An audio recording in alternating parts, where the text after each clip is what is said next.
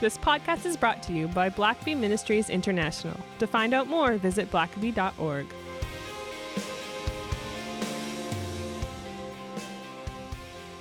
Well, welcome back, everyone, to the Richard Blackaby Leadership Podcast. My name is Sam, and I'm your host. And it's my pleasure, as always, to be joined by Richard Blackaby. It's good to see you.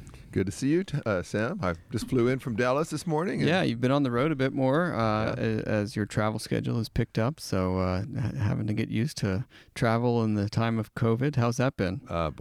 Masked. That's all these people are behind masks. But I think wearing a mask in the airport and on a plane, that's probably a good idea anyways. I don't have really a problem with that. It's just that you breathe through it for very long in the airport, on the plane, and on your way. It gets uncomfortable, for sure. Having to breathe harder. But yeah, whatever you have to do to try to get this thing all stamped out and under control. So Good. Well, we're glad to have you back. And a couple of, housekeeping things that we've got before we dive into Carrie's got you housekeeping now? Yeah, obviously. I do all the vacuuming. But that aside, I put together a list. We on the podcast we talk a lot about books and obviously we do book reviews. Today's podcast actually is going to be a book review.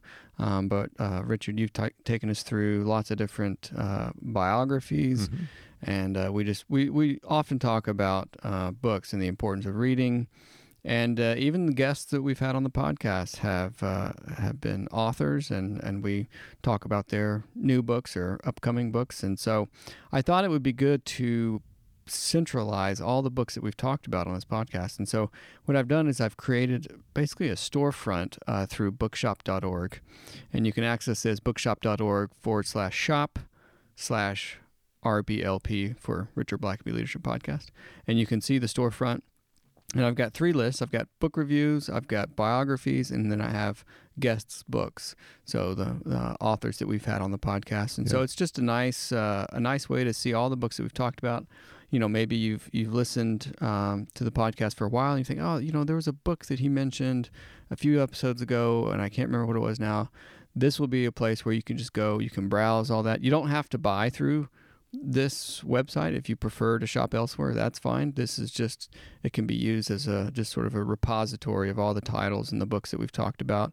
If you do buy through through our bookshop, we do get a small commission. There's a little bit of an affiliate thing there, and so just be aware of that if you do choose to purchase through there. But I love having just one place where I can go and look at all the different. It looks really sharp too. Look at all the different books that we've talked about. So all that out of the way, and speaking of books, and I'll leave links to all this in the show notes as well, so you don't have to remember those obscure URLs. Yeah. But speaking of books and book reviews, today we're doing a book review, and I like this because it's all about communication, and we'll get into the specifics of it, but I think we've said many times on this podcast how important communication is for any leader of anything. And so I think although this is specific public speaking, I think there are going to be many good takeaways for anyone who just needs to up their communication game. And so with that, Richard, tell us what book we're looking at today. Yeah, I thought that we would look. I just recently read a book that was recommended to me by my oldest son, Mike. It's written by Chris Anderson. And it's called TED Talks, the official TED Guide to Public Speaking. And so I think most of you are familiar with TED Talks. They've really developed it into quite a science. They really have. And I've listened to some sort of behind the scenes stuff with those who have been able to give a TED Talk, and it's pretty serious, what they expect of the speaker. Yeah, it is. And it started out as just an annual conference, and a couple hundred people would come, and there'd be a variety of talks. And originally it was a little bit longer too, that you could speak. And then Chris Anderson took over, I guess now maybe about 20 years ago. But they honed it down ultimately to really a sweet spot of 18-minute talks, and could be on a wide range of things. Their whole point basically is ideas worth spreading. It's not so much about just speaking well; it's about communicating ideas well and using speech, obviously, to do that. But and then a few years ago, they they started putting their talks online, and so now I think they said they have over 1,000 talks that have had at least 1 million views, if you can imagine. Wow. And they're interestingly, Sir Ken Robinson has given a couple of TED Talks over the years, and he, at this point, last I checked anyway, holds the record for being the most popular speaker. And I think I noticed that his most famous talk had something over 67 million views on the TED site. So they really have it down to a science. They've studied everything from whether you should memorize your talk, whether you should use a podium, what you should wear, what kind of illustrations, how to use PowerPoint, and so on. And so whether you're a pastor that preaches, your sermons will be a little bit different than this, but certainly a lot you could learn, a lot that would inform your speaking. And then if you're, what Anderson says is that if you're a leader, you've got to be able to communicate ideas. And so even though we kind of think, well, with social media and technology and so on, the giving a speech seems a little bit archaic. You know, it seems so formal too. Yeah, but they would say that now more than ever, you've got to be able as a leader to communicate well. And of course, if you're a parent, you got to learn. You could say what you want to say to your teenage child and have them going off in a huff to their room, or you could say the same thing in a different way, and it breaks down barriers and they embrace what you're trying to say. It's so much of it is, how do I take this idea and wrap it up and communicate it in a way that is palatable and inspiring? And so that's kind of why I think it's certainly a worthwhile read for any of our listeners that are involved in any way in leadership, about how to just take an idea. And the TED Talk folks believe that ideas move the world.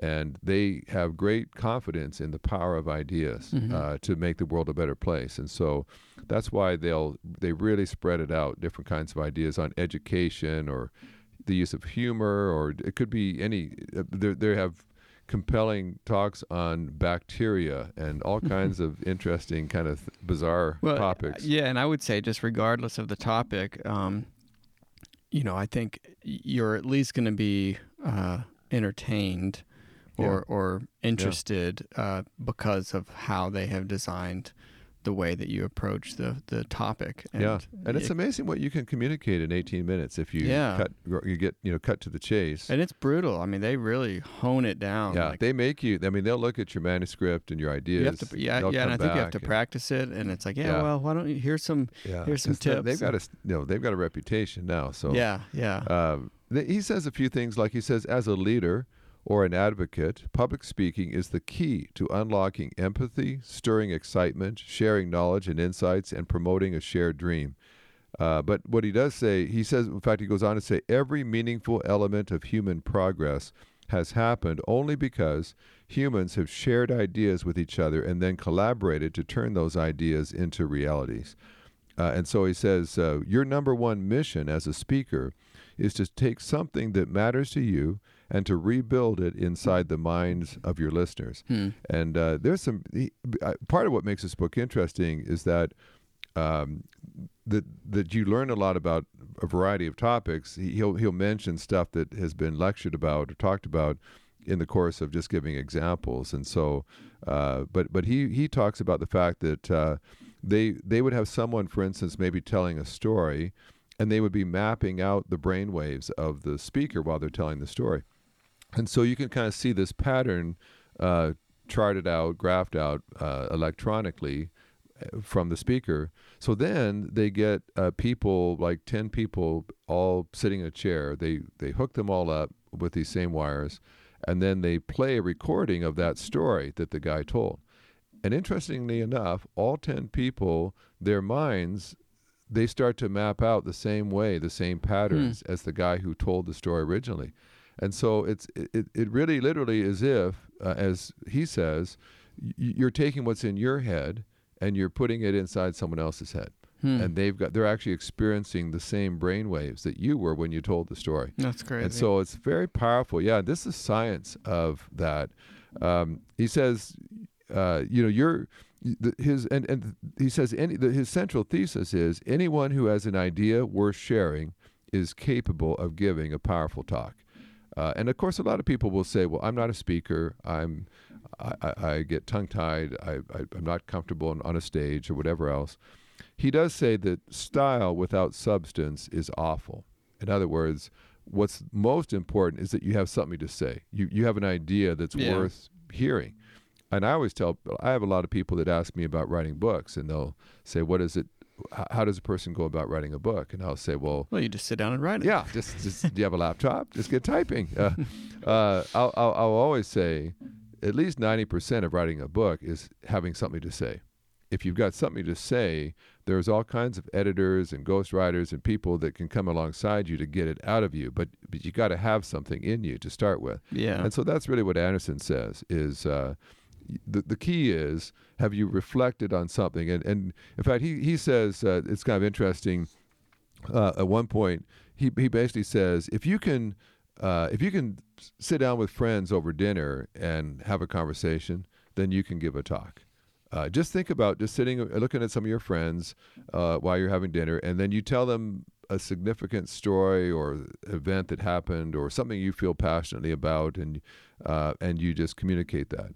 And by doing that, he says, if you can, then you can certainly get up on a stage and share just as compassionately and passionately to an audience about what you care about. Yeah. It's you have to care about it, and then he says the good news is this can be learned. You can learn how to give a better talk. It's simply a skill. It's not an innate. It's not like being able to jump as high as Michael Jordan. It doesn't matter how much you practice. Most people are never going to be able to do that. Now, that doesn't mean you'll be as good of a speaker as some of these speakers are. Yeah. But it is a skill that you can learn. That's such an encouraging point for anyone in leadership, and because I think if you can, if there's one area I feel like of leadership that if you could improve upon, it would be communication, because I feel like so many things hinge on good communication. Yeah. And of course, I think at times part of why we can be so polarized is because we're not communicating well. We're not sharing ideas in a compelling way. We're launching missiles at each other, but we're not sharing. And he has two sort of metaphors I think that are great about speaking. He says one, he describes it as a journey. And he says basically a speaker is taking people on a journey with them. Yeah. And he says whether the journey is one of exploration, explanation, or persuasion, the net result is to have brought the audience to a beautiful new place. And that too is a gift. And the other metaphor or picture that he uses is the idea of a gift. He says when you're speaking, the speaker needs to give a gift to the people. When you're done listening to someone talk, it's as if it should be as if that person has just given you a gift. And he says the key principle is to remember that the speaker's job is to give to the audience, not take from them. Mm. And he's had some people that, for instance, and I've had to make talks where maybe it was in front of a group of people and we wanted them to donate money to perhaps support our ministry, Blackaby Ministries. We rely upon donations, and so there's times where I'm in front of an audience and I've got a few minutes, and so your first thought is, well, what can I say to them so that they want to make donations to us? Yeah.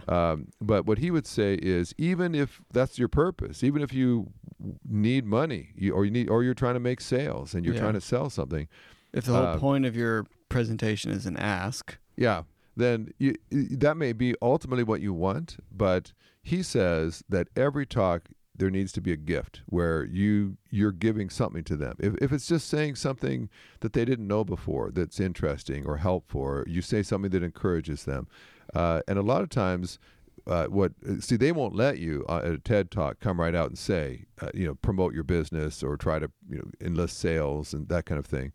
But he says millions of dollars have resulted in people that never asked for a dime, but they just gave a gift to the audience. And in the course, they may have made them aware of what they do, but there's just a difference. And I think we've all had that experience where someone gets up and full well all they want is for you to give them what they're looking for.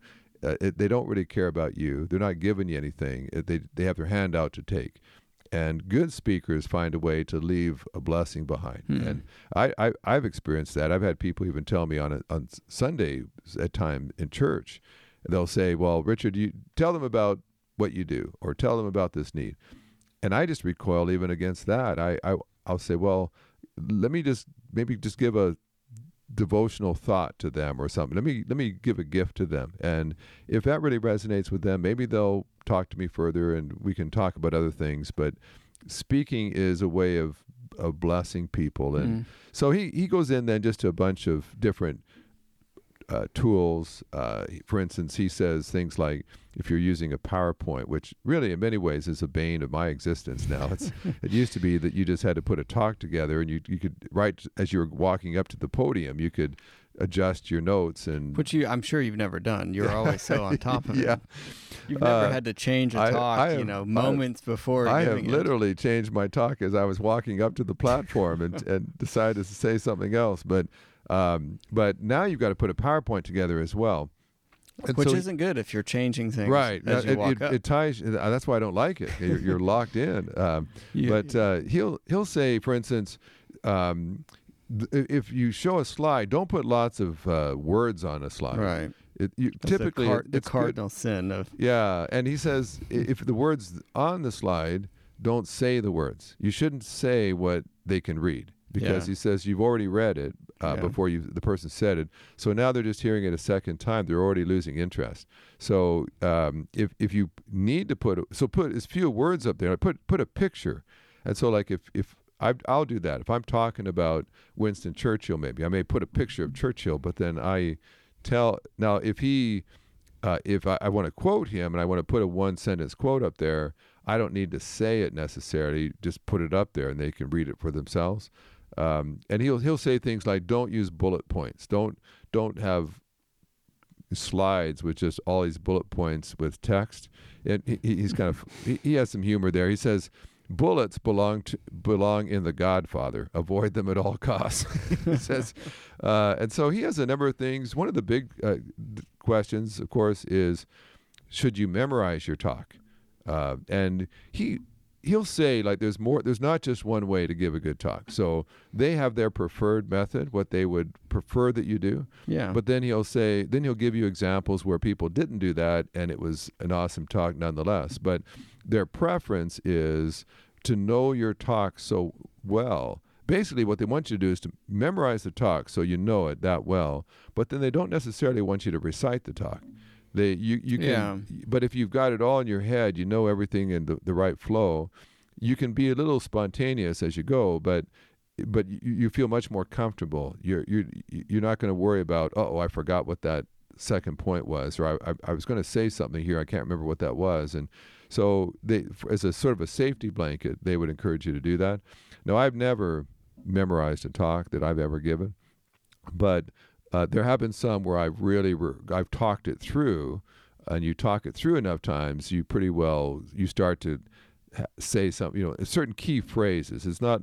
Yeah. I found that with a good speech, you've got to nail certain key statements so that it clearly says what you want it to say, and you got to get those clear statements right. Oftentimes, what happens though is that it's in the transitions that really get you. You may have 3 or 4 points you want to make, but it's introducing the first point, it's connecting the points that can be a real challenge, and that's where you get the dead space and the ums and so on, where you're trying to figure out how to get to the next point. So if you've memorized it and you memorize the key points, maybe memorized a couple of transitional sentences, then he says you can get up there, and the fewer actual notes in your hand, the better. Of course, eye contact is really important, so you don't want to be looking down.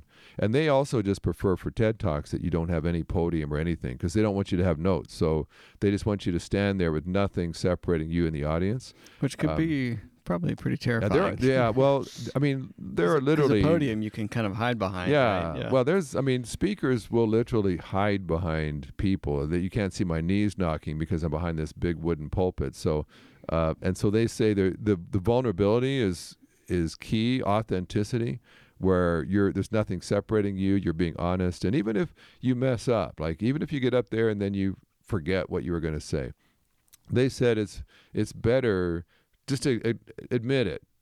Admit that. Oh, my mind just went blank. Has that ever happened to you? Just go ahead and be kind of authentic and down to earth and fess up. And they said, or maybe your throat gets dry and you have to stop and get a drink of water. And he gives some examples of just sort of ways you can kind of joke about it and admit what's happening. And he said most of the time audiences will love you all the more for just being candid and honest, and they'll see you as a real person and not just a perfect kind of speaker that always says everything professionally. They talk about dress, what to wear, and just a lot of different very good, very practical ideas of background. He says about 1/3 of all their speakers don't even use any PowerPoints at all, and those are still really good talks. He says several things that I immediately recognize I've just learned myself. He says that stories are very powerful, and the best stories are stories that are told from personal experience. And he also advocates humor. He says humor is a great tool. Most of the really good talks have had humor spread or laced through it. Some just almost, some of the most popular talks. One person did a talk on laughter, and of course you just if no one laughs in an entire talk on laughter, you've missed the boat. And so, well, what if it's a serious talk about laughter? So he says the best kind of humorous story is a hilarious but true story about you or someone that you know. He also says if you're gonna tell a story about yourself, and maybe it's a more painful one, don't tell more than what you've processed. And I've always encouraged this too. If you're a pastor or something, it's okay to tell a story where you struggled or you failed, but if you've never recovered from it, or if you haven't found answers yet, maybe it's that story's not ripe yet. You wait until you've gotten to the other side and you can tell the full story. When you just are in the midst of angst and problems, then sometimes that just leaves people thinking less of you. And then, of course, there's just avoid just the awkward things. And he gives examples of people who literally got up and said, well, as I was driving down here, I was thinking about what I should say. It's like, oh boy. That means that you've not even thought enough and aren't prepared enough. You coming down there, you still weren't even sure what you're going to say. And so, of course, don't just cut all of that awkward preamble out. And have thought enough that and probably the best talks I've given are ones where I basically know the first sentence I'm going to say. I've thought about enough to say, how do I want to begin? Because if I can cut past all those awkward trying to get started kinds of I don't stuff. normally do this, or I'm really nervous today, as you could tell, or I'm not a great public speaker. All that kind of stuff. You're just immediately alerting people that not to expect much of your talk. And so cut all that out. And so the best way to do that is identify an opening sentence that when you get up, and you don't have to immediately just go 90 miles an hour. You can walk up and take a moment just to look out on the audience, take a deep breath, and then say that opening sentence that gets you right into your topic.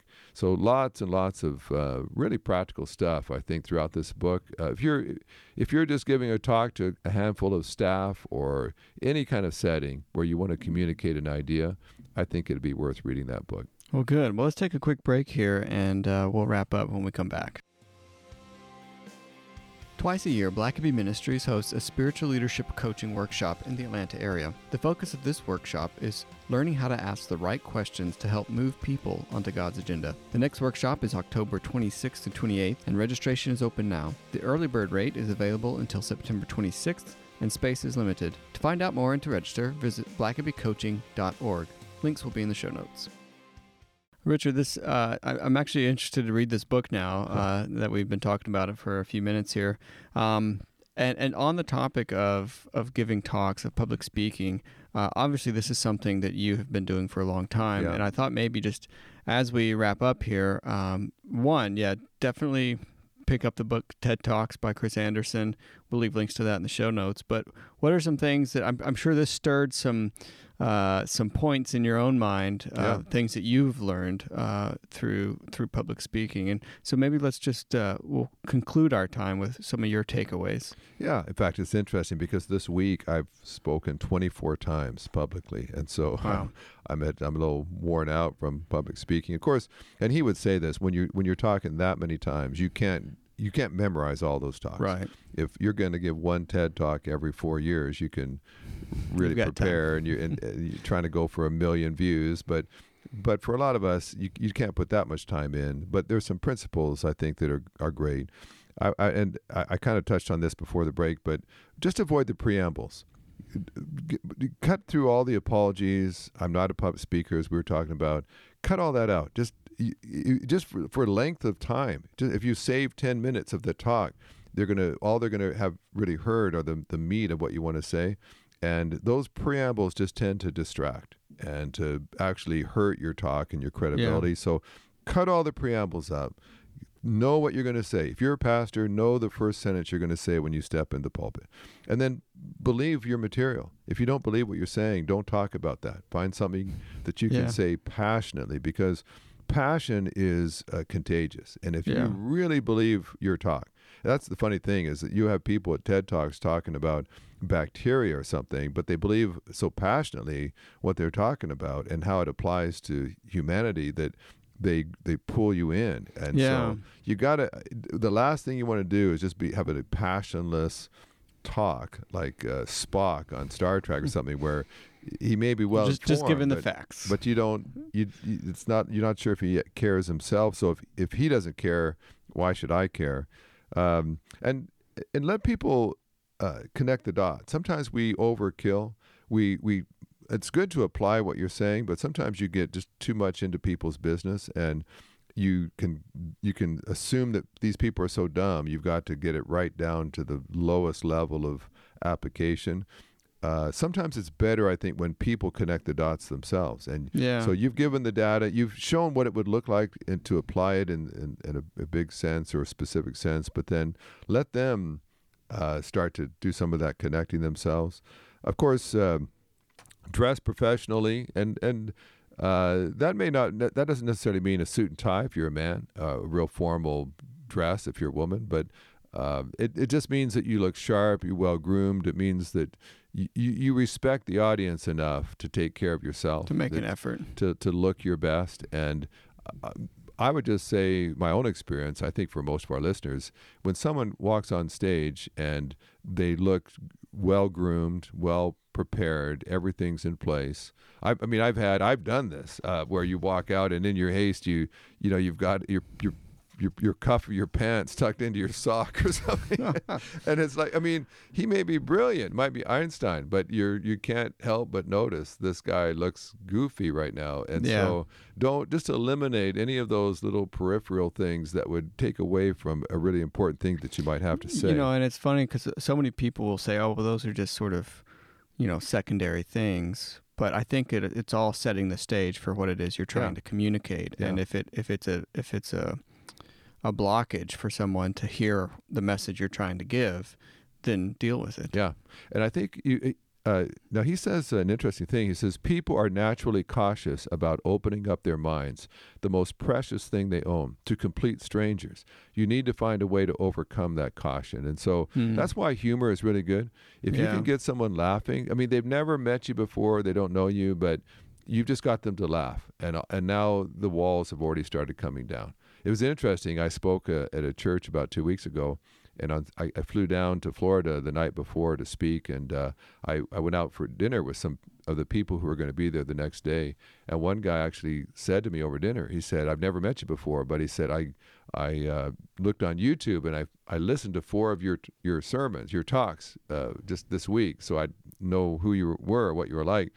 And then, of course, he never mentioned one point I made in any of those talks. He starts mentioning stories I told. I love that story you told about your wife or your son or whatever. And so that just immediately, we're total strangers. But he almost felt like he's a friend now because he's heard some stories about my life. So think about, before you get right to the guts of what you're going to say, make sure that you've made a connection with the audience first. And then now they're ready to hear the hard stuff you have to say. So you kind of want to, your main point needs to be a little bit further back where you've had time to build bridges first. So think in terms of building a bridge, and that may just be you being authentic. It might be poking fun at yourself for a moment. It might be just saying something nice about the audience or their city that you're in or their church you're in. And that now they're willing to give you a hearing, and you get to the main point.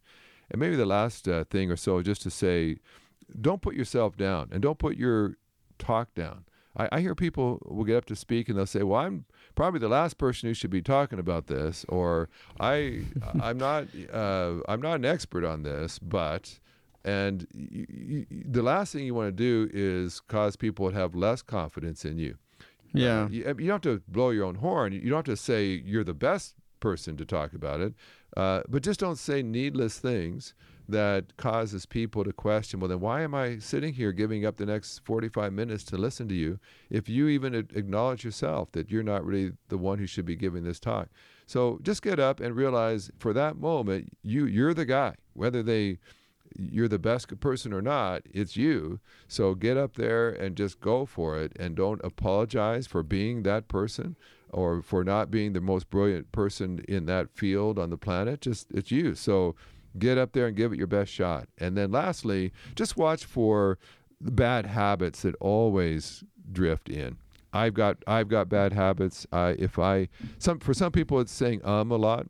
And whenever you're saying what it is it's usually in those transition times. It's where they've said one thing, they need to move on to the next thing, but they don't know how to transition. So that's their way of thinking. It's like it's a noise that happens while someone is trying to process or think about the next word. On the computer screen, it's that little round circle that keeps circling around. It's processing. It's and then okay, now I know what to say. Yeah, and so that's a bad one for me. It's typically, I'll say, and it's completely unnecessary to say that. It's just my way of really holding a space there. They're filler words or sounds. And I speak professionally. I speak probably 250, 300 times every year. And yet still, I'll notice, and especially if I haven't, for this particular talk, I haven't had time to prepare as well. I haven't worked on the transitions as much. If I listen to a recording of myself, it'll just be agonizing. I'll think, and the thing is, one talk, I might not say it the entire talk because I know what I want to say. I've worked on the points and so on. I've got the outline down. And then another talk, you're winging it just a little bit. Yeah. And so that's when those lazy words start coming in. And that's why it's really good just to listen to yourself, watch yourself, and watch for those bad habits. As cringy as it is. It's agonizing. Nobody likes to watch or listen to themselves. Hades will probably be you having to just watch yourself speak in front of people. But but it's worth the effort. And I'm not saying you've got to be a professional speaker, that you got to go out on the circuit and start giving TED Talks every year.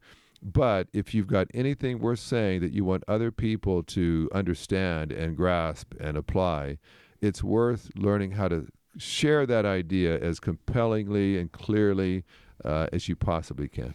Well, I love that. And this is certainly a fascinating book, and there's so many takeaways that you can apply on small scales and large scales in your leadership. And I think for me, one of the big takeaways is if you're going to communicate effectively, it's going to take effort to hone that talk, to hone whatever that medium of communication is. And so it's always fun to go through these books with you, Richard, and thank you for taking us through this one. As always, we'll leave links to this in the show notes. TED Talks by Chris Anderson. And until next time. Thanks for listening to the podcast. If this is something you enjoyed, it really makes a difference if you leave a review and a 5-star rating on Apple Podcasts or wherever you listen. Don't forget to subscribe and share with your friends. We always love hearing from our listeners, so email us at podcast@blackaby.org.